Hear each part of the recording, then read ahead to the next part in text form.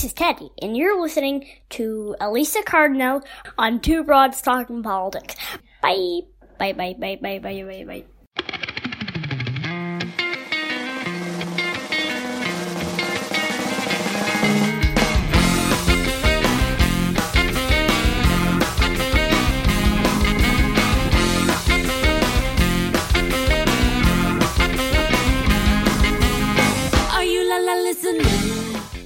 Hey everyone, this is Kelly with Two Broads Talking Politics, which is part of the Demcast family of podcasts, and I am on today with Elisa Cardinal, who is running for Congress in the Texas 2nd District. Hi, Elisa.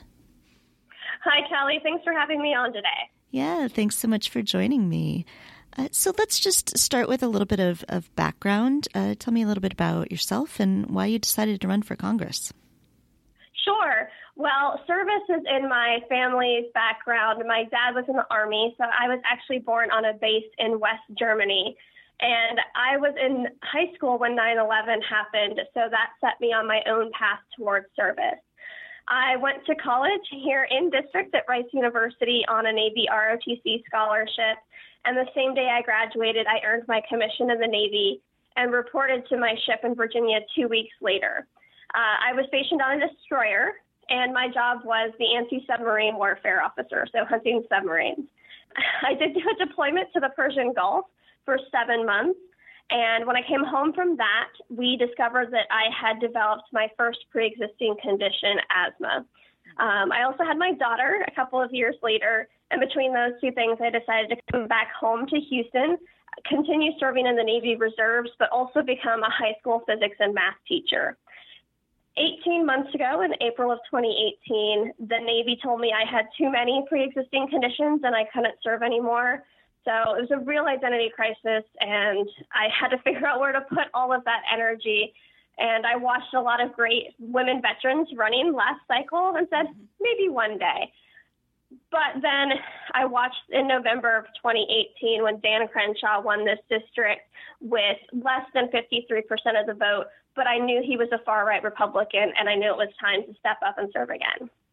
Excellent. So I'm really interested in hearing more about this district. So you mentioned he got less than 53% of the vote in 2018. Cook has it rated as an R+11, but, you know, we know that Texas is getting bluer all the time. And this is a very urban district. So it seems like there should be at least some good possibility of it going more left. So tell me a little bit about the district. I know it's a very oddly shaped district, like many in Texas. But what? Yes, it is. What exactly? Where in Texas is this? And you know, what are you hearing from people? What are the kinds of things that they're really concerned with? Sure. So we're in Houston. We're entirely in the city and its suburbs. So we are an urban-suburban district that Beto came within 3,000 votes of winning in 2018 in his Senate run, and we've already had 18,000 new registrations, so we're growing very rapidly. We are 52% people of color and 48% college educated, so we are primed to flip.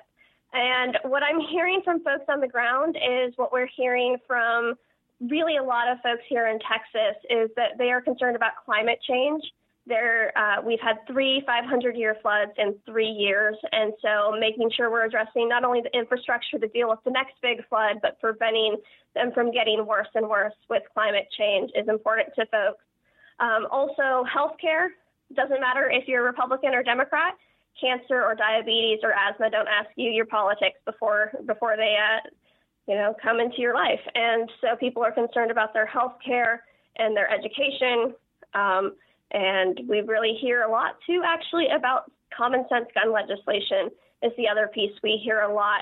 Folks understand that this is not, repealing the Second Amendment. We're not coming for anyone's guns. We just want folks to be safe. And so that includes the well-regulated part of the Second Amendment. Yeah, so I wonder if also as a teacher you can speak to this piece of school safety. And of course there was have been a few tragic shootings in Texas. and Texas is known as a state that people want to hold on to their guns. But what is that relationship of sort of school safety, making sure that kids are able to go and learn and feel that they're not going to face tragedy in their school, and this idea of keeping some sort of independence and that sort of Texas spirit. Right. It's a tough balance sometimes, but as both a mom and a teacher, I've seen the effects not just on our students, but on their teachers to worry not only about are your students learning, are they coming to school prepared, but also are you going to be called on to put your life on the line? And we all gladly would, but it's not as a teacher what you sign up for. And so really what we hear is we want folks to keep their guns. We want them to be safely stored. We want universal background checks with no loopholes. We want extreme risk protection orders, so otherwise known as red flag laws. So folks who are a danger to themselves or to others are temporarily relieved of their guns, but there's still due process involved. And then assault weapons. As a veteran, I've been trained with a weapon. I carried one for the military, and I know that weapons of war have no place in our streets or in our schools, and people support all of those things, both in Texas and across the country as a whole. So you mentioned that this district is primed to flip. It definitely seems that way. And you were the only Democrat who has filed to run, and the filing deadline in Texas, of course, is very soon now. And your opponent, you mentioned, is a far-right Republican and seems to not be thinking much about the needs of the district. Can you talk about what you think sort of the ideal public servant in a very swingy kind of district looks like, how you balance the people who vote for you are going to vote for you probably just by a small margin, and how you make sure that you're sort of listening to everyone and responding to everyone in the district? Right. And I think that listening piece is a big part of what folks don't like about Dan Crenshaw. He has only held one town hall since he's been in office, and it's been 11 and a half months now. He's held a few other events in district, but he always holds them in very loud, noisy, crowded places where no one can get a question in. And so that's where people, they do understand he's elected, he's duly elected, but he's not listening to the folks who don't think like him. And one of the things on the campaign trail is we do look at differences, right? Because that's how we make a decision. But once you're in office, you're supposed to represent your entire district. And so when your opinions maybe don't match with the majority of your district, you should be willing to be open to discussions with your constituents. And Dan Crenshaw is not. And so that's something that I know folks here really just want to engage in conversation with him, and he doesn't allow that. So what would you then do if you're elected to make sure that you're listening to everyone? Sure. Well, for one thing, I'd spend a lot more time at home in the district. It seems that Dan spends more time on the campaign trail raising for the GOP than he does back here. And then also I would hold town halls at least quarterly in the district to hear what my constituents are thinking, what their top concerns are, and staying engaged through social media instead of using it to troll other folks. You mentioned that there were a lot of women veterans running in 2018. There's a lot running in 2020 as well. And I think what's been perhaps interesting, surprising, is that so many of these women veterans are running as Democrats. There's been this sort of historic weirdness of looking at, somehow being a strong military is a Republican thing, which I don't think is true. But why do you think so many people like you, so many women who are veterans who've served the country in various capacities, are coming back and really aligning, finding their values aligning with the Democratic Party? Sure. I think that a lot of it is that when we were serving, that service is part of who we are. It's an all-volunteer military. We have all signed up to put our lives on the line for the Constitution. And so we swear an oath to protect and defend the Constitution against all enemies, foreign and domestic. And we take that seriously. And right now, I feel like and it's not just women veterans, there's a lot of veterans, both male and female, who feel that right now the rule of law is not being upheld, and that is a key tenet of our Constitution. So allowing someone who's crossing the line into authoritarian tactics and letting that go unchecked by the checks and balances that are in our Constitution. A lot of us feel like the country we want to fight for needs us to keep fighting, but in the public sphere. So I know one of the issues that you care about is getting corporate money out of politics. Could you talk a little bit about that and how you then raise money for a run in office when you're trying to do it on grassroots money? Right. So corporate money, as you know from End Citizens United, it's now it's been that incumbents tend to outraise and outspend their challengers regardless of party, and that's because there's a lot of corporate PAC money involved. My opponent, Dan Crenshaw, has taken over $250,000 of PAC money already this year. And so he has taken money from Big Pharma, from one of the private prisons that's involved in detaining immigrants. And so when we see that in his voting record, the folks he's taking money from, he is voting along with their interests instead of the constituents. And so in order to raise money that's not corporate PAC money, it's a lot of grassroots outreach. So we reach folks on Facebook, on Twitter. We hold events in district. And just like we're meeting folks one living room at a time, we're building this campaign one small dollar donation at a time as well. So, in fact, in just the last 24 hours, we've really exploded on Twitter. We've more than doubled our following, and because Dan Crenshaw brought some attention to our race accidentally, and we had over 1,000 small dollar donations in a 24-hour period. That's excellent. Yeah. So I wanted to ask you, too, about being a mom. I'm also a mom. I think that your daughter and my older son are right around the same age. And you talk on your website about when the 2016 election happened, that your daughter was so upset because of how mean politics had become. I think it's really hard to raise kids right now in a way that we try to keep them respectful and caring about other people and not turn sides against each other. How are you able to manage that, sort of raising her to, obviously she must know about politics, but without sort of being dragged down into the dirt of politics? I think we talk a lot about values. And that's something, I mean, her school is an IB school. They talk about values all the time. She's in Girl Scouts. And so she hears the same message from me, from school, from Scouts. And so she hears about responsibility and accountability and friendship and kindness.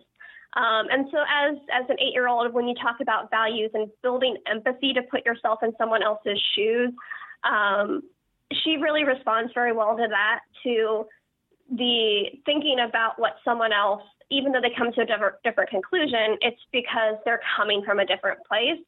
And I wish more of our adults had that skill. So I can't say that's all me. It's definitely her school and her, she has great friends. But, it's definitely, that's really where we approach that from, is just making sure you're thinking about other people and their point of view.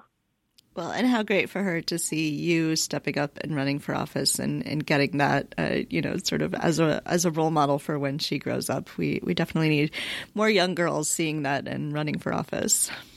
Yes. And she's still at the age where she thinks I'm amazing. So we'll wait a few years to see if she still thinks that. I'm impressed. I'm not sure my 8-year-old still thinks I'm amazing. So I know that there are in your district a lot of veterans and active duty service people. Talk to me some about the kinds of needs that they have that maybe aren't being fully met by Congress right now. Sure. So the Veterans Affairs System, the VA hospital, we do actually have one here in Houston. It's rather large. It's not in district, but it's not far from the edge of our southern border. And it's one of the bigger ones, and it's not bad.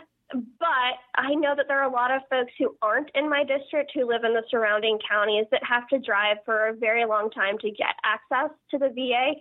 And also just getting access in the first place, getting scheduled for an appointment is not always the smoothest experience. I can tell you from my own personal attempts to get started with the VA.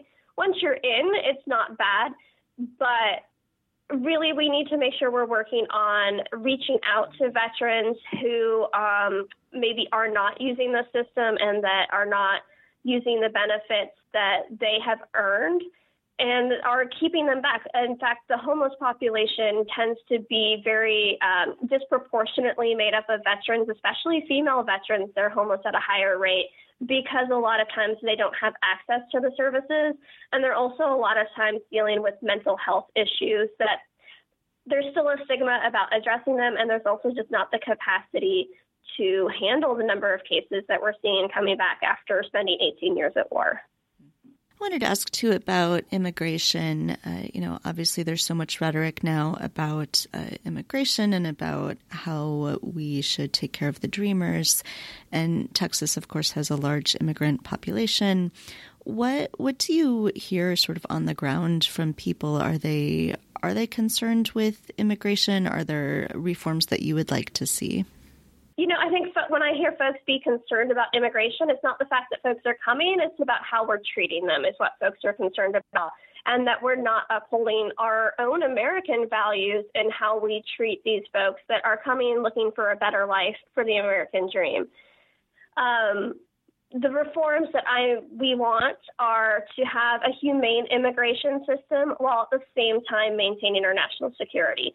So many times we talk about an either or, but we can have both. They're not mutually exclusive. And so what we need to do is make sure we are processing asylum claims as they come in. And let me just remind folks that seeking asylum is a right under international law to do so. And we already have processes in place for that we should be following, that we should be staffing enough folks to handle the influx of folks. And we cannot be separating families. We cannot be detaining children on Emancipation Boulevard in Houston. It's so ironic that we have a detention facility for 16 and 17-year-old children that should be in classrooms, not cages. So if listeners would like to get involved and help out your campaign, how can they do that? Sure. So we are on Facebook, but the best way is probably through the website, which is elisacardinal.com, or on Twitter, and my handle is just @ElisaCardinal. All right. And those small dollar donations are always important. So we encourage our listeners to give those. Yeah, I think this definitely looks like a flippable seat. And I think, no matter what happens, we are so thrilled to see so many great people stepping up and running and making sure that Republicans have no safe seats. So thank you so much for running. Well, thank you, Kelly. All right. Excellent. We will put a link to your website and your social media up on our website when we post this as well. Okay, great. Thank you. Thank you for listening to Two Broads Talking Politics, part of the Dimcast Podcast Network. Our theme song is called Are You Listening? Off of the album Elephant Shaped Trees by the band Immunuri, and we're using it with permission of the band. Our logo and other original artwork is by Matthew Weflin and was created for use by this podcast. You can contact us at twobroadstalkingpolitics@gmail.com or on Twitter or Facebook @twobroadstalk. You can find all of our episodes at twobroadstalkingpolitics.com or anywhere podcasts are found.